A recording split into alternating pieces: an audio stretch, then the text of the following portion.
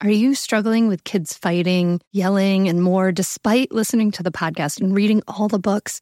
Parenting can be so overwhelming and exhausting. You know, I see you and I have something that will help. Mindful Parenting SOS. I'm offering free live mindful parenting sessions starting Monday, May 6th. Basically, live mindful parenting lessons that you normally have to pay for. So if you struggle with getting your kids to listen, tantrums, misbehavior, and feeling the guilt of yelling at your kid, then you should definitely get your spot in Mindful Parenting SOS. I'll be there to answer your questions in person, and if you can't make it, we will have replays available. Don't wait to get your spot now. It's free. Go to mindfulmamamentor.com/SOS to register. That's mindfulmamamentor.com/SOS. I can't wait to see you there. I would have a powerful emotion and then I would think there's something wrong with it. Therefore, that translates into there's something wrong with me. And that's where the problem is, not the emotion itself. So if we can really work on changing self-judgment into self-compassion, that was a skill building technique I had to learn. I did not have that ability, as do many HSPs. To switch that is incredibly life-changing.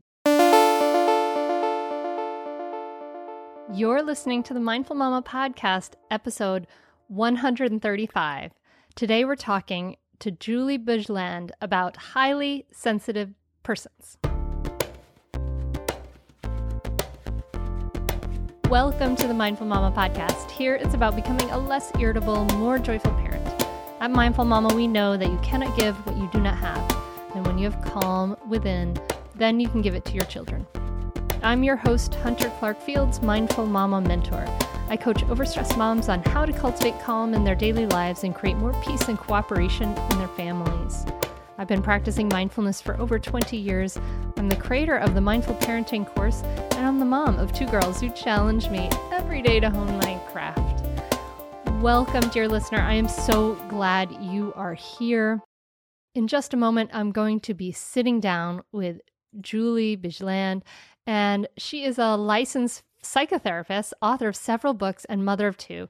And she teaches brain training course for people who are highly sensitive people. And that's what we're going to be talking about today. You'll find out if you have a highly sensitive child, if you are a highly sensitive person yourself, and some of the takeaways that you're going to hear with Julie in this conversation is when we go to the table and talk to Julie, are talking about how many of us walk around with masks on. You know, we're going to talk about ways to reduce anxiety and stress, and why how we parent makes a huge, huge difference for highly sensitive children.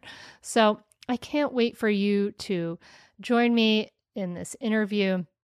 And I want to let you know that before we dive in, I want to let you know that we have some retreats coming up, and we do wonderful retreats here in the Mindful Mama world. And I really want to create an experience for people that is intimate and deep, and it's a great connection. It's a really deep and great connection. People have big ahas and changes on these retreats. And so some of the retreats coming up, I may, as you listen to this, still have a spot in my California retreat at Laguna Beach. And that's at mindfulmamamentor.com/California. And I'm going to be taking a group of women to Costa Rica in April, and we are going to be filling up that group soon. So if you're interested, you should check that out as well. And you can go to mindfulmamamentor.com/events to learn more about these and join me. And you can always reach out and ask me if you have some questions, of course. So check out those retreats. And now on to this episode. Julie, thank you so much for coming on the Mindful Mama podcast. Well, thank you for having me. This is a great topic to be talking about. Yeah. So you specialize in training highly sensitive people, helping highly sensitive people reduce anxiety, reduce overwhelming feelings and things like that. How did you get into this? I imagine this often has a lot to do with our own personal story. Yes, absolutely. Definitely. Kind of learning about my own sensitivity, learning about the trait itself and how life transforming that is to just understand yourself better and my own journey of kind of wanting to, reduce my own anxiety and stress and live better was really the catalyst to my work in this area. Yeah. Yeah. So tell me about that. Well, about my work? No, about your story. I want to hear why. Sorry. Yeah. What brought you to this work? Oh, okay. Well, let's see. I definitely am a highly sensitive person, and I don't know if you want to go into a little bit about what the trait means, but we probably will do that.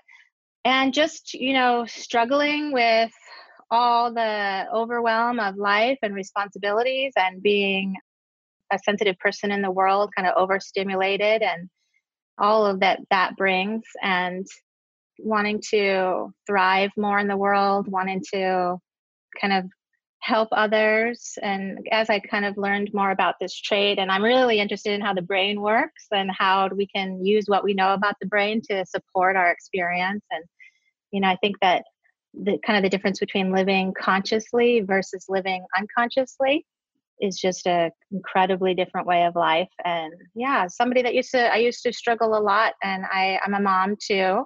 And I understand, how hard that is, and also how wonderful that is, and that we trying to stay kind of balanced and centered in the world as we're trying to be the kind of parents we want to be. And that's really been my motivation. And it's just incredible to work with people and know that you're really helping transform their lives. That's just an incredible calling for me in general. And, being able to improve my own life. Also, I think about like my sensitivities finally have a gift in the world. I feel like now they have a gift. I didn't understand the gift when I was younger, but now I do. And it comes with challenges and gifts. Yeah.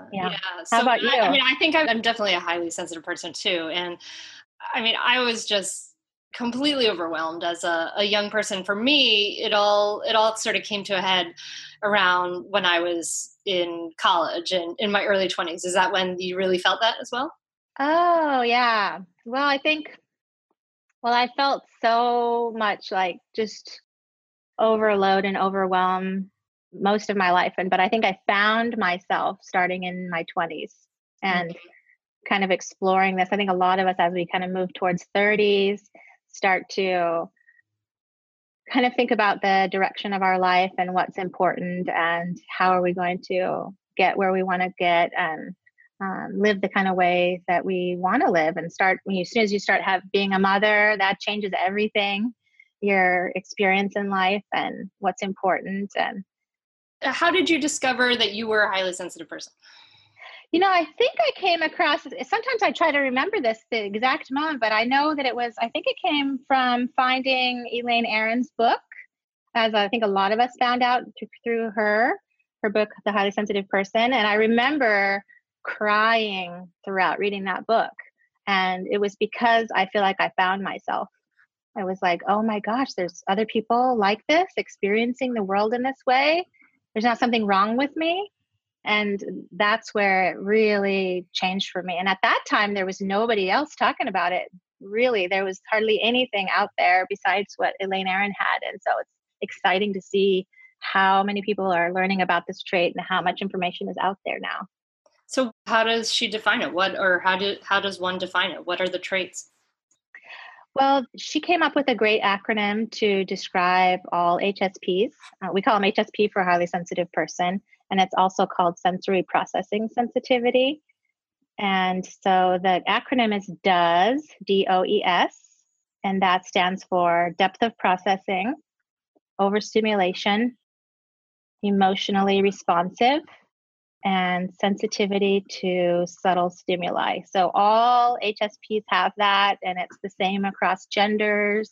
And there's about 20%. So pretty much 1 out of 5 people have this inherent trait. And it's a survival strategy. I think it's also really helpful to kind of learn about why it exists in the first place. I think that helps us really accept and understand ourselves better.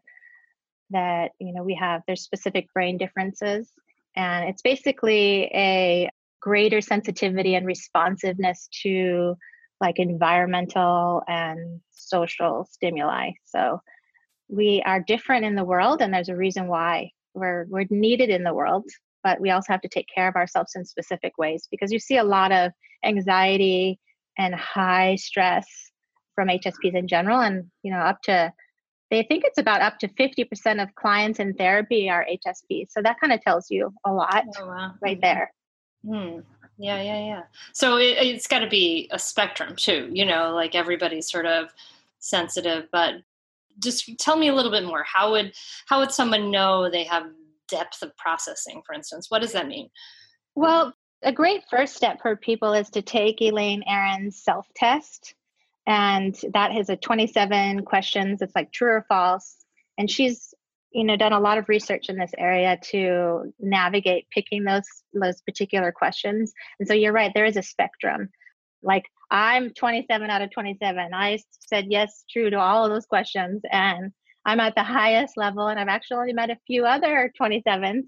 But anywhere you can have a different levels of sensitivity, as well as, and the thing that's also, because there's a lot of moms listening, that's really important to talk about, is that we have research now that shows that children who are sensitive children who are raised in the right type of supportive environment actually are less likely to experience depression and anxiety in their life. But just the opposite of that happens as well. If we're not given the right kinds of support for our sensitivities, we're more likely to experience depression and anxiety. So what we're doing with our kids is really important. Wow. That really makes me think a lot, because I know that a lot of my highly sensitive traits are definitely have been passed on to my oldest daughter. And, I've talked to her, and at one point I heard, I don't know if it was Obama or something like this who has talked about this, but I remember hearing this metaphor that really struck and rung true for me. It was that it's kind of like, and this is the way I sort of describe it to her, is that, there are all kinds of different flowers in the world. Like there are dandelions that can grow and bloom in any kind of environment, and they're everywhere and they're wonderful. And there's orchids too. And there's orchids, they need really specialized environment. They need special conditions. They need the light to be just so, and the dark to be just so, and the soil to be just so, and all those things. And it's more difficult for an orchid to bloom, but when it does, it's like, wow, it's an orchid. It's pretty awesome, And so I've explained her sensitivity to her in that way. Like, honey, you're like an orchid and you need certain conditions, and one of the things, of course, we talk about for her is getting enough sleep. And so she's really responsible about that. And she doesn't want to she didn't want to go on a sleepover to a friend's house who stays up all night doing dance parties and wants to make sure she gets enough sleep, because it affects her so much. Oh my gosh. Yes. So is this kind of what you're talking about, like making that right environment for a highly sensitive child? I wanted to learn more about that. Like, what is this environment that we need to create for these kiddos?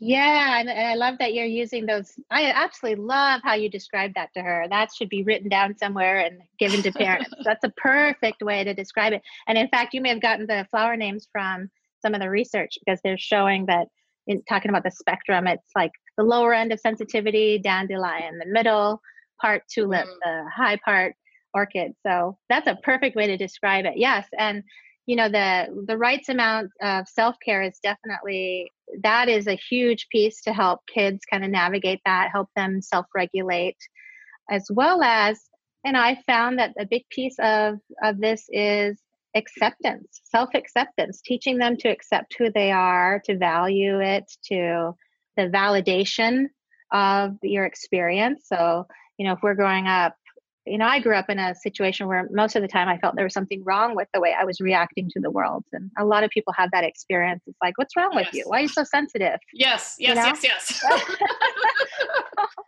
then we grow up thinking there's something wrong with us. And that has, an impact in millions of ways, our self-esteem, how we view ourselves in the world, and, even our connection to people. And I grew up often feeling not connected, because I felt if I exposed who I really was, I wasn't going to be liked. And so Yes.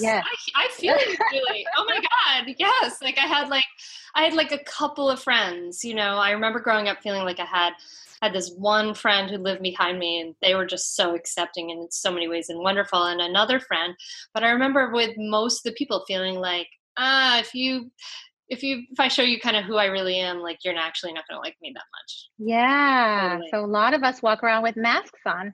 Mm-hmm. It's like, if I can make you like me because I have my mask on.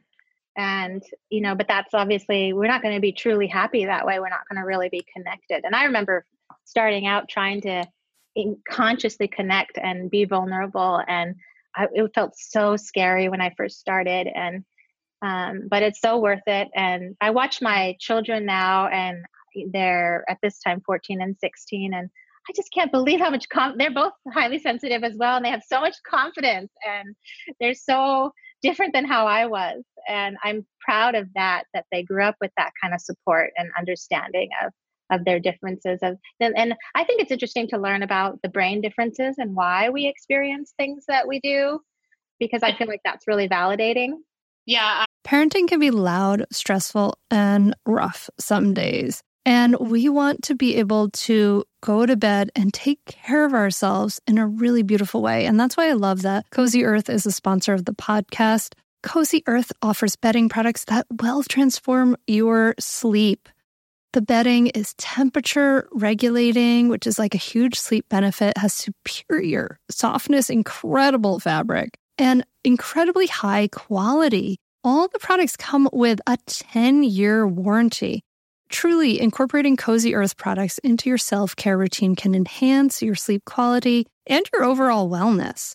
You deserve to treat yourself to the ultimate in comfort and indulgence after all the day's craziness of parenting with Cozy Earth bedding and sleepwear. And it's a way to prioritize your self-care and sleep health. You deserve it. And here's an exclusive Mother's Day offer just for our listeners. Use the code MINDFUL35 for 35% off. That's awesome. At CozyEarth.com. That's coupon code MINDFUL35 for 35% off at CozyEarth.com. I want to tell you about a great podcast that you should check out, especially if you ever deal with any school system, which you probably do. It's called Understood Explains. This season of the show is hosted by teacher and special education expert Juliana Urtubey, and it's all about how to navigate individual education plans, also known as IEPs. And this season of Understood Explains covers topics like how to tell if your child needs an IEP and busts common myths about special education. So I checked out the episode on the difference between IEPs and 504 plans because my daughter Maggie uses a 504 plan, and it was really, really helpful. It went over all the differences, which one's better, how to get them, different myths and what your rights are, all kinds of different things that you should understand if your child may need extra help in education through an IEP or a 504 plan. The tone is super helpful, friendly, and smart. I highly recommend you check it out. To listen to Understood Explains, just search for Understood Explains in your podcast app. That's it.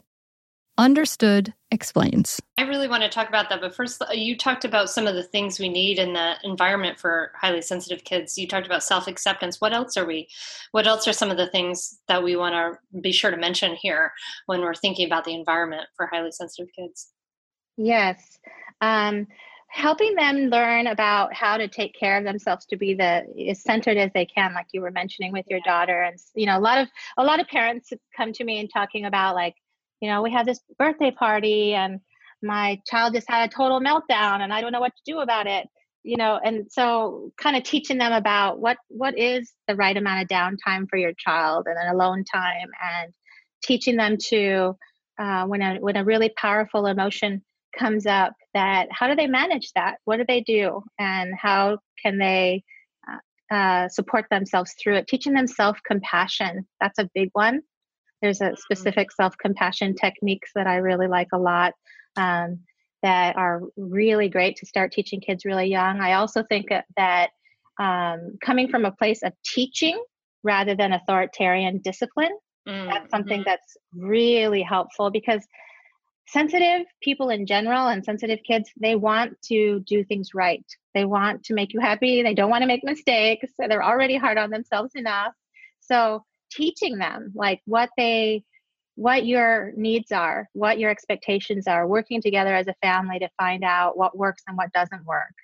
It's their ability is incredible. That what they're often like seem like old souls. They can learn a lot if we teach them from a young age. And I feel like teaching them about, what's their self-talk like, and how they being compassionate and supportive with themselves. And that comes from, are they receiving that from their parents? Yeah. That's great. I mean, I kind of think of that as like the care and keeping of you, like some of those conversations about like just learning about you, like you happen to be this way, you might have noticed. And these are some of the ways that you can, I love that self-talk, self-compassion, and just teaching, kind of coaching that self-care rather than imposing it from above, right? Is what you're talking about. Yes. And getting them to like learn their needs. We're so, as HSPs, we tend to be so externally focused. We're very concerned about others and are you okay? Do I need to do something for you? And oftentimes it's our default to be external like that, and that we have to teach ourselves and our children how to get to know what we need. Because if we're always giving up what we need or we don't know what we need, that's not going to work long term. We're not going to be happy, fulfilled people. So getting them to get to know what works for them and how they feel about something, asking them questions to explore their kind of internal world. I used to do things with my boys where, oftentimes kids are so busy and active just in their life when they're little. And I would always lay with them in bed at night and tucking them in. And we'd lay there and maybe we'd read some stories, but we'd also have time just to talk. And that's when they would open up about their world and their day and something that happened at school or something their friend said. And it was their way of processing. That's another piece, is that depth of processing piece. We have to process a lot. So if you've had a really overstimulating day, your child's not going to be able to, your sensitive child isn't going to be able to jump into bed and go to sleep instantly. They're going to need to process the day. So I usually have parents think about, like, if you want your child to be asleep by 9:00, you start that way earlier, sometimes even 2 hours earlier, when they're doing the brushing the teeth and everything, the downtime. And then maybe they're going to need, about an hour of time to process their day. That's something that can't be skipped. And if it's skipped, it turns out that it shows up in, not sleeping well, for example. And you named your daughter's sleep thing.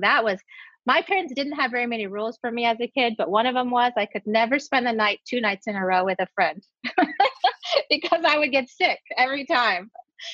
And the sleep issue is a big one. Making sure we get enough sleep, that affects us more than the non-HSPs.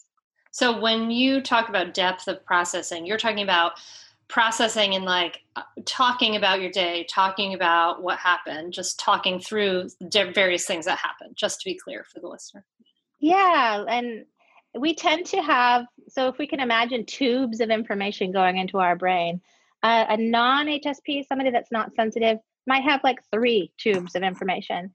And a sensitive being, sensitive child, adult, is going to have, 50 to 100 tubes of information going into their brain. So helping them talk through that, teaching them when they're young to journal, doing things like that where they're able to process their emotions, their experiences, all of it. It's kind of like having this internal motor. And if that gets turned up too high, that's what turns into anxiety and high stress. And we kind of got to teach them how to keep that motor turned down. And part of that is the processing piece. And so processing could probably look like a lot of different things. Like it might look like, playing with dolls or something for kids. Like I painted a lot. I did a lot of painting out my most challenging stuff, and all kinds of things, right? Oh, I love that. Yes, for kids and for all of us. I mean, we have such a creative center in our brains that doing something through art can be fantastic. Yeah, it's about bringing it out and releasing what gets in there, right? Like you were saying, with what you were able to do that with your painting. That's wonderful. Awesome. All right, cool. So all of these things we're teaching self-acceptance, or learning about their own self-talk, learning about their needs, figuring out how to like process their day, and then teaching them that it helps to process and to release all these different things. And you mentioned the brain, like a highly sensitive person or child, before we go to the brain though, actually, I wanted to mention that you're teaching about their own needs, right? So often a highly sensitive child is going to be the child of a highly sensitive person, right? Right. So I'd love for you to speak for a moment about modeling, because I mean, I say it all the time here on the podcast, but I feel like it can't be said enough that kids are really sort of bad at doing what we say and great at doing what we do. And so can you just speak to a little bit about that, as a little bit to modeling as a parent of a highly sensitive child who might also be? Oh, yes. I love that you're bringing that up, because that is so important. Even with young children, because a lot of moms will say, I don't have time to, have downtime or have alone time, and because I'm so busy with the children or something. But we can do it with them. And a lot of parents will do that. I did things like that too, where you can do it a couple different ways. One is you can teach them from an early age that you're going to be having that quiet time and that's your time. And then you also teach them that they can have that too, that's the time that they do things that are activities that are really silent activities, very quiet, very non-stimulating. And I was talking to another mom recently, and she was saying her little one, she started to do time they call it, okay, this is our quiet time, and they both will do something together, but it's quiet, like maybe coloring or drawing for the child, and then she can maybe do reading or listening to meditation. You could even do things like that with your kids. I would do yoga and meditation with my kids when they were little, and it's just it is such an important piece to model that, so that they can understand that these are pieces that are going to help them in life. Awesome. Thank you so much, Julie. So highly sensitive kids and adults are just taking in more information. What does that look like in the brain? Well, we actually have, there's parts of our brain that are more activated than a non-HSP. So for example, we have an overly activated amygdala, which is that fight, flight, freeze system. Mm-hmm. And many HSPs, and that used to be my life too, we're having that, activated daily. And that releases adrenaline. That's incredibly hard on the system. And it takes a long time to recover when that happens. So knowing that you have these particular areas that are different is helpful, because then you can navigate that. You know what's going on in your system. We also have an increased what's called brain mirror neuron system. So we literally will fire the same neurons as the person that we're observing. So if somebody's crying in front of us in incredible distress, we can start releasing some of those, activating some of those same neurons in it. That's why we often literally feel like we're feeling what somebody else is feeling, because it's real.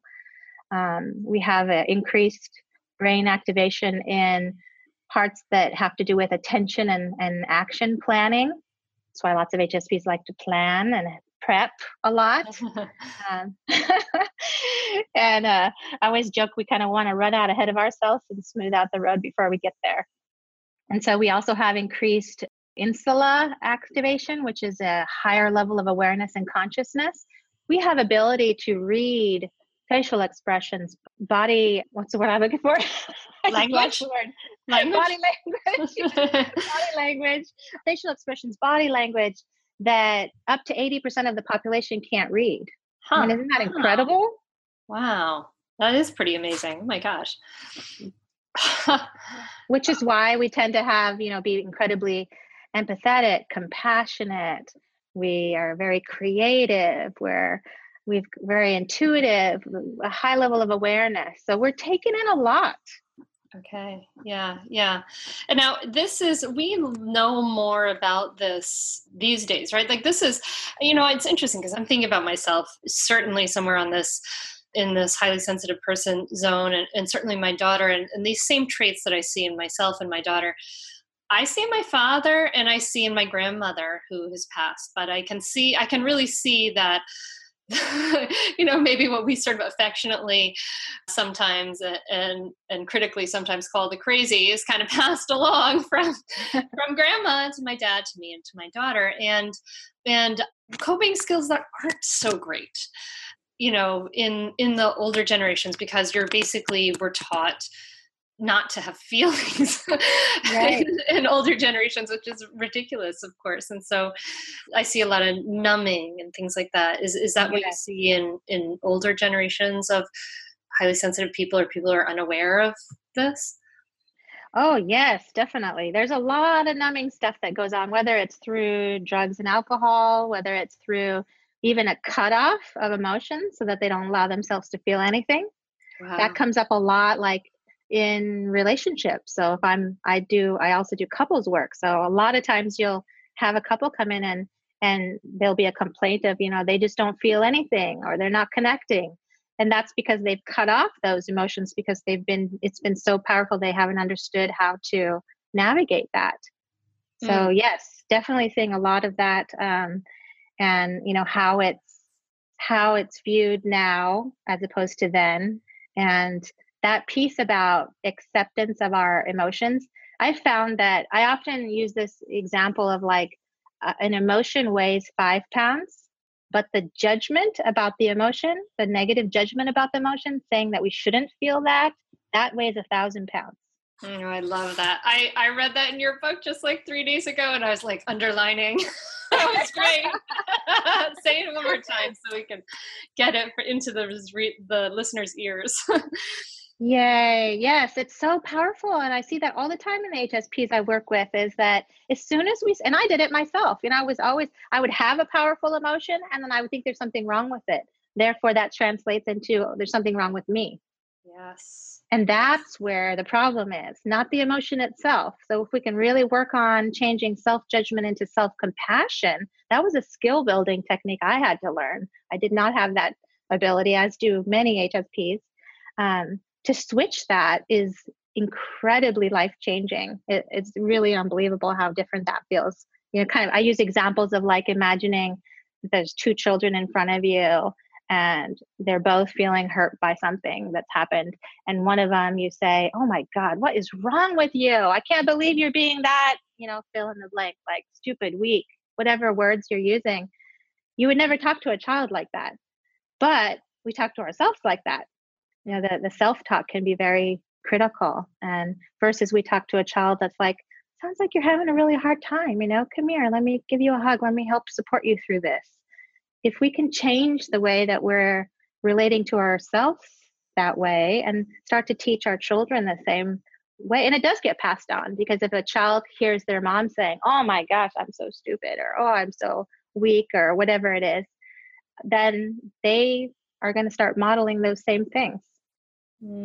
I love that example of imagining saying that to 2 children in front of you, because when we hear that, of course, we would never, kind of consciously be harsh and critical to a child who's hurting, but then we turn around and do that to ourselves. And so.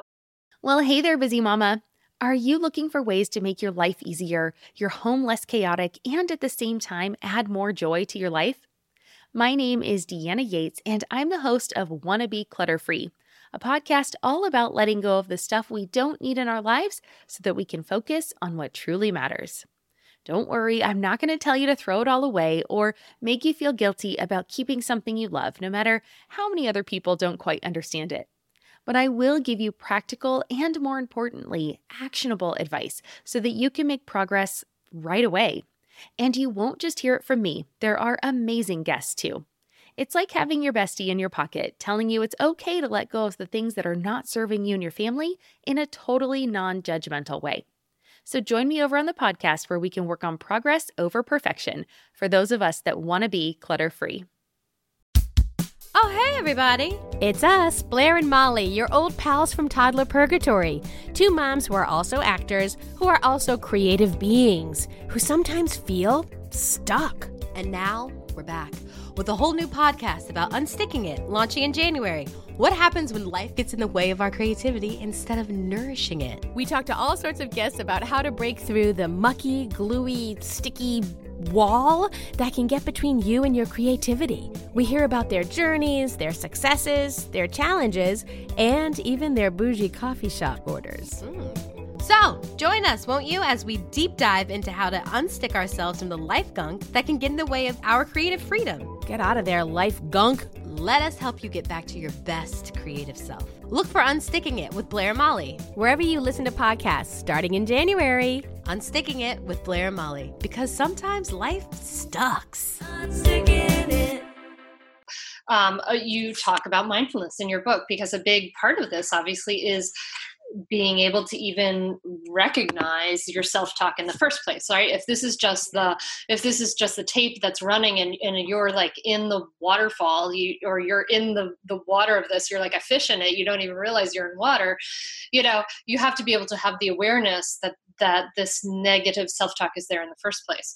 So, Yes. So tell me about it sounds like you're teaching mindfulness practices in your book, Brain Training for the Highly Sensitive Person. Yes, that's so important. And, being an HSP too, we have a lot of ability we can read what our body is experiencing. We feel the difference between, if we're being really hard on ourselves, that shows up in how we feel. And we can start to become aware of that right away. So I often have people start to become aware of what their body is telling them. Are you all tense and stressed and feeling upset about something? What's that trying to say to you? So I teach people how to do check-ins. You can do this with children too.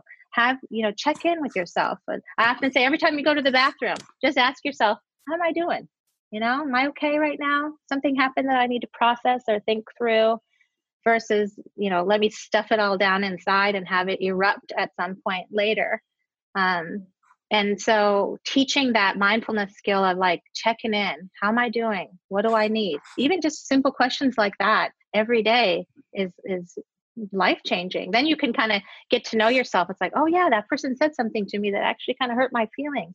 Well, let me process that a little bit, versus let me, hold on to it. And then it's going to get piled up and cause a lot of problems. That's where we'll see meltdowns with kids and things like that. They generally, you can almost always trace a meltdown to something that could have been prevented. So you're teaching parents of highly sensitive kids some of the skillful communication tools. I imagine that you're teaching them how to respond with empathy when a child's like having big emotional difficulties, which is different from sort of the conventional way of responding to kids with big emotional difficulties, which is like, stop it, go to your room. Yeah, Don't stop exactly. So you're teaching skills in empathy and things like that to the parents of these kids, I imagine. Yeah, and to kind of learn that when we have, I kind of talk about, we have two parts of the brain, the emotional brain and like the thinking cognitive brain. Mm-hmm. And when our child is having a meltdown, they're activating their emotional brain, and they aren't going to be able to take in a lesson at that moment, for example. So when our emotional brain is being activated, our cognitive brain kind of goes to sleep. And that's the part that has tools and knows what to do and facts. And the emotional brain is like the irrational brain. So I often say to parents, like, if you want to teach your children something, like, work on changing a certain behavior, we have to do it when they're calm, when they're not currently activated. So that's an important piece to know, because a lot of parents will say, well, I told them this and this and this and this. And, maybe they were yelling those things, or the child was crying during the time, or having their, emotional meltdown at that time. They're not going to hear anything that you're saying, and they're not going to take it in, and they're not going to learn from it. So I could think of an example of like one of my sons when he was little. He had really strong emotions about things. And if he would have I remember like his brother locked him out one day on purpose. And he got so upset that he started like kicking the patio door. And so if I would have like gotten after him in that moment, he wouldn't have learned anything. But afterwards, I came to him and I said, let's talk about that a little bit. I know that was really upsetting and stuff. And we validated the emotion. And we also talked about, you could hurt yourself by doing that. You could break the window by doing that. Like, what are some other things that we could do? Let's talk through that. And that came after he could get calm. So he's like, okay, next time I'm going to turn around and I'm not going to look at him so that I can calm down. So he came up with solutions that work for him. Right. And so using those times that those things happen that kind of go wrong, so to speak, using those as times that you could teach them about how to navigate their own strong experiences, strong emotions. Yeah, because they've got to learn that from the inside out. Just kind of the classic methods of just aversion. If you do this behavior I don't like, and I'm going to punish you, and therefore you are averse to that behavior, it doesn't teach them anything about how to take care of things, how to take care of the emotions that drove the behavior in the first place. Absolutely. Yes.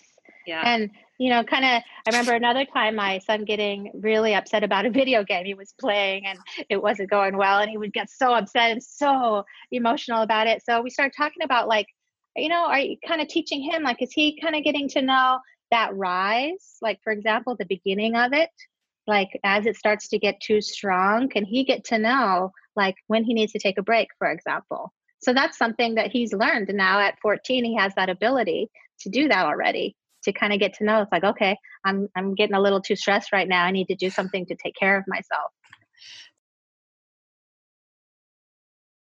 So parents, just like kids, their cognitive, thoughtful, empathetic part of the brain, we don't have access to that when our emotional brain yes. freaking out either, right? Yes. we forget all the wonderful things Julie said when we're triggered. How can parents calm down that stress response in themselves so that they can, respond in a more thoughtful way to their kids? Yeah, that's a very good point. I see it as a very holistic process. It means that we have to do a lot of work on what I call kind of centering balance work. Mm-hmm. So if we're having an incredibly stressful life, one after another, we're not doing anything to work on our center and our balance, then we're not going to have the ability to use tools like this, because our brains aren't going to be able to do it, because we're going to be in overload.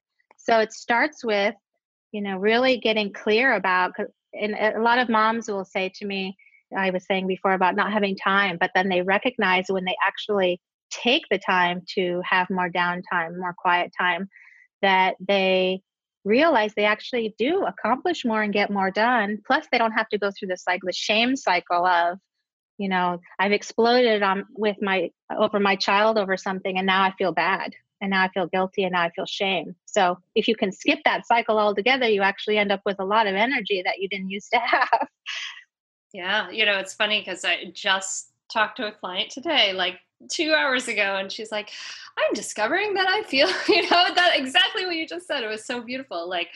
Now that I'm giving myself more time to have quiet time, to have downtime, she's doing a meditation practice.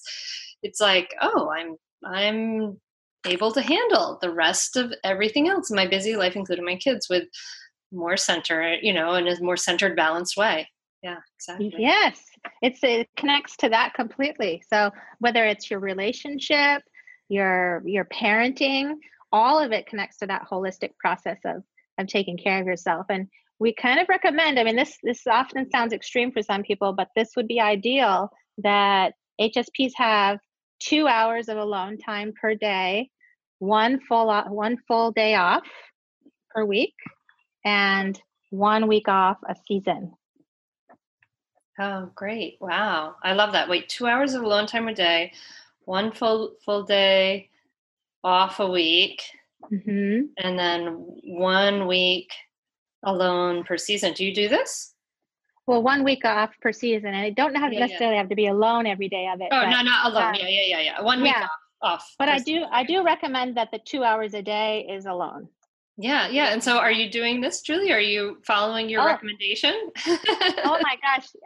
It is so funny, because if I don't follow this, I feel it for sure. And I often talk about with HSPs, there's no such thing as perfection. And we do expect a lot from ourselves. And that's something that we often measure against, is this idea of perfection.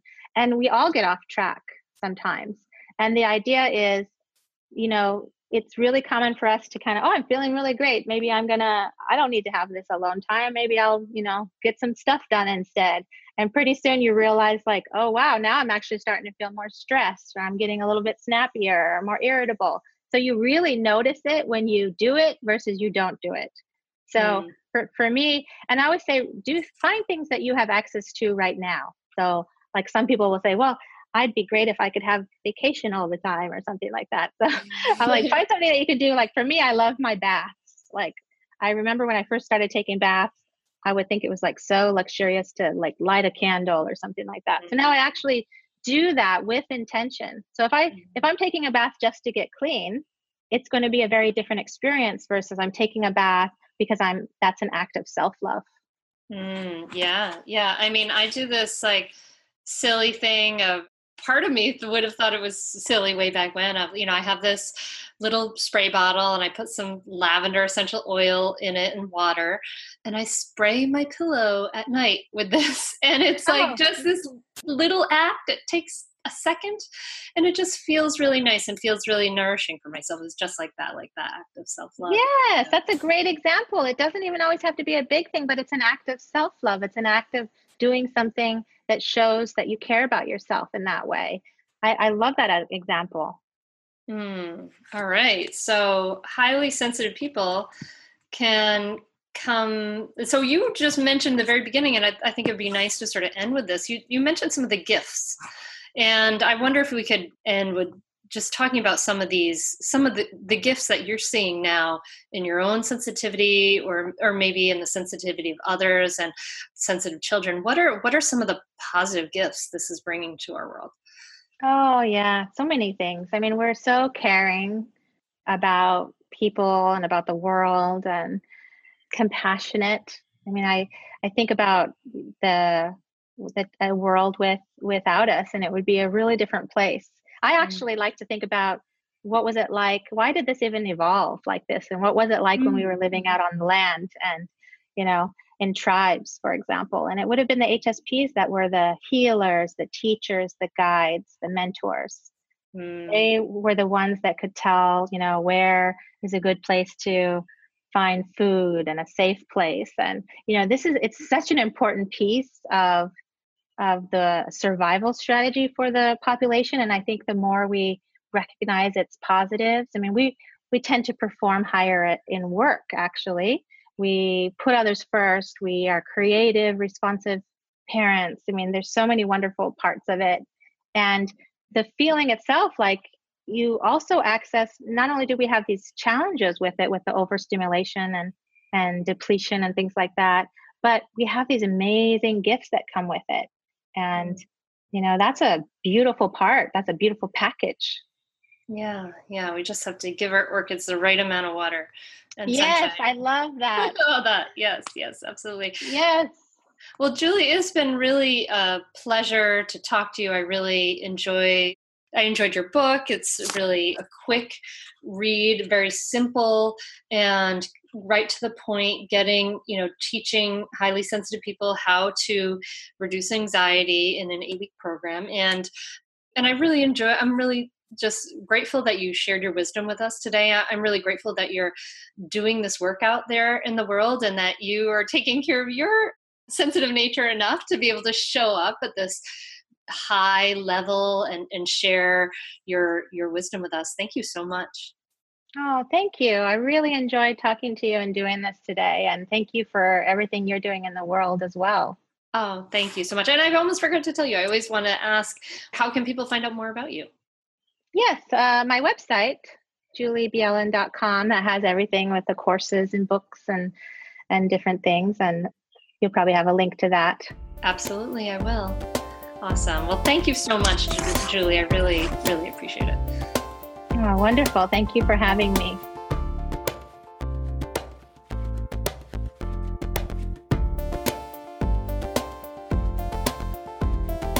Thank you so much for listening to the Mindful Mama podcast.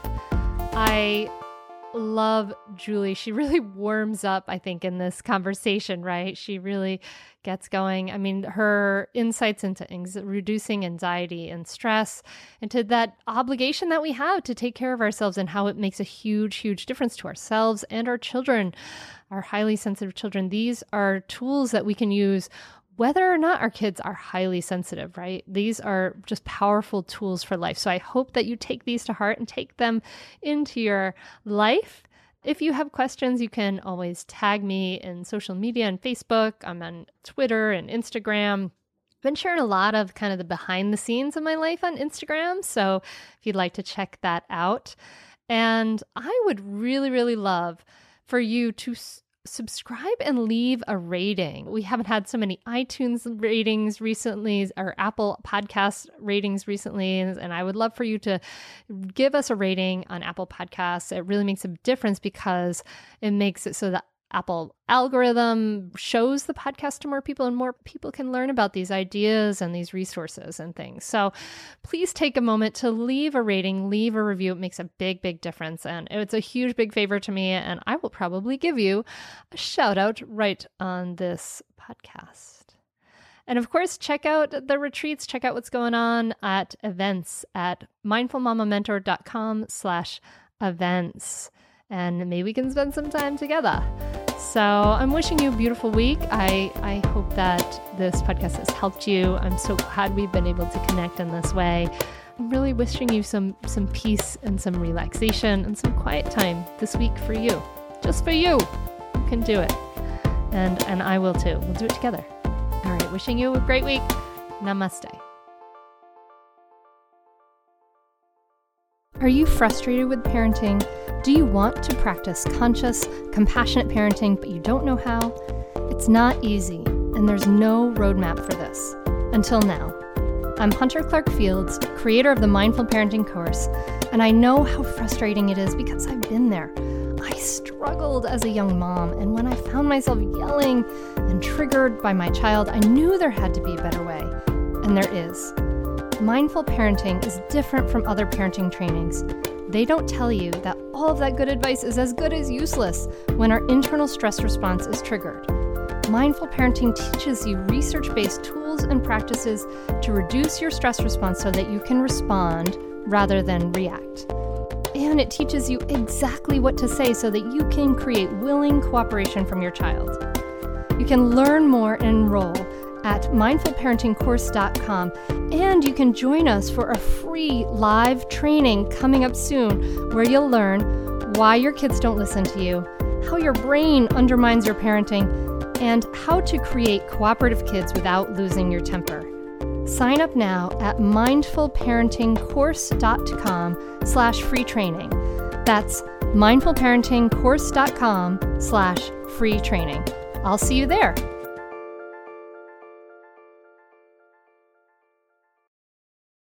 When it comes to raising kids, there's so much to consider. Things like, what do we feed them? When do we feed them? How do they sleep? What does it look like to raise kind kids? How does their nervous system work? How do I keep myself calm? What are my triggers? There's so much that comes into play, and we are distilling all of that information for you at Voices of Your Village podcast, where we bring experts in the field of early childhood and education and psychology and across the board so that you don't have to comb the internet for information. You get to show up and hang out and have shame-free, judgment-free conversations and insights into what it looks like to raise kind, empathetic, emotionally intelligent humans. I'm Alyssa Blask Campbell. I have a master's degree in early childhood education. I'm a mom of 2, and I am walking this journey right alongside you doing this work. Come hang out with me at Voices of Your Village, and we can dive into real conversations with actionable tips.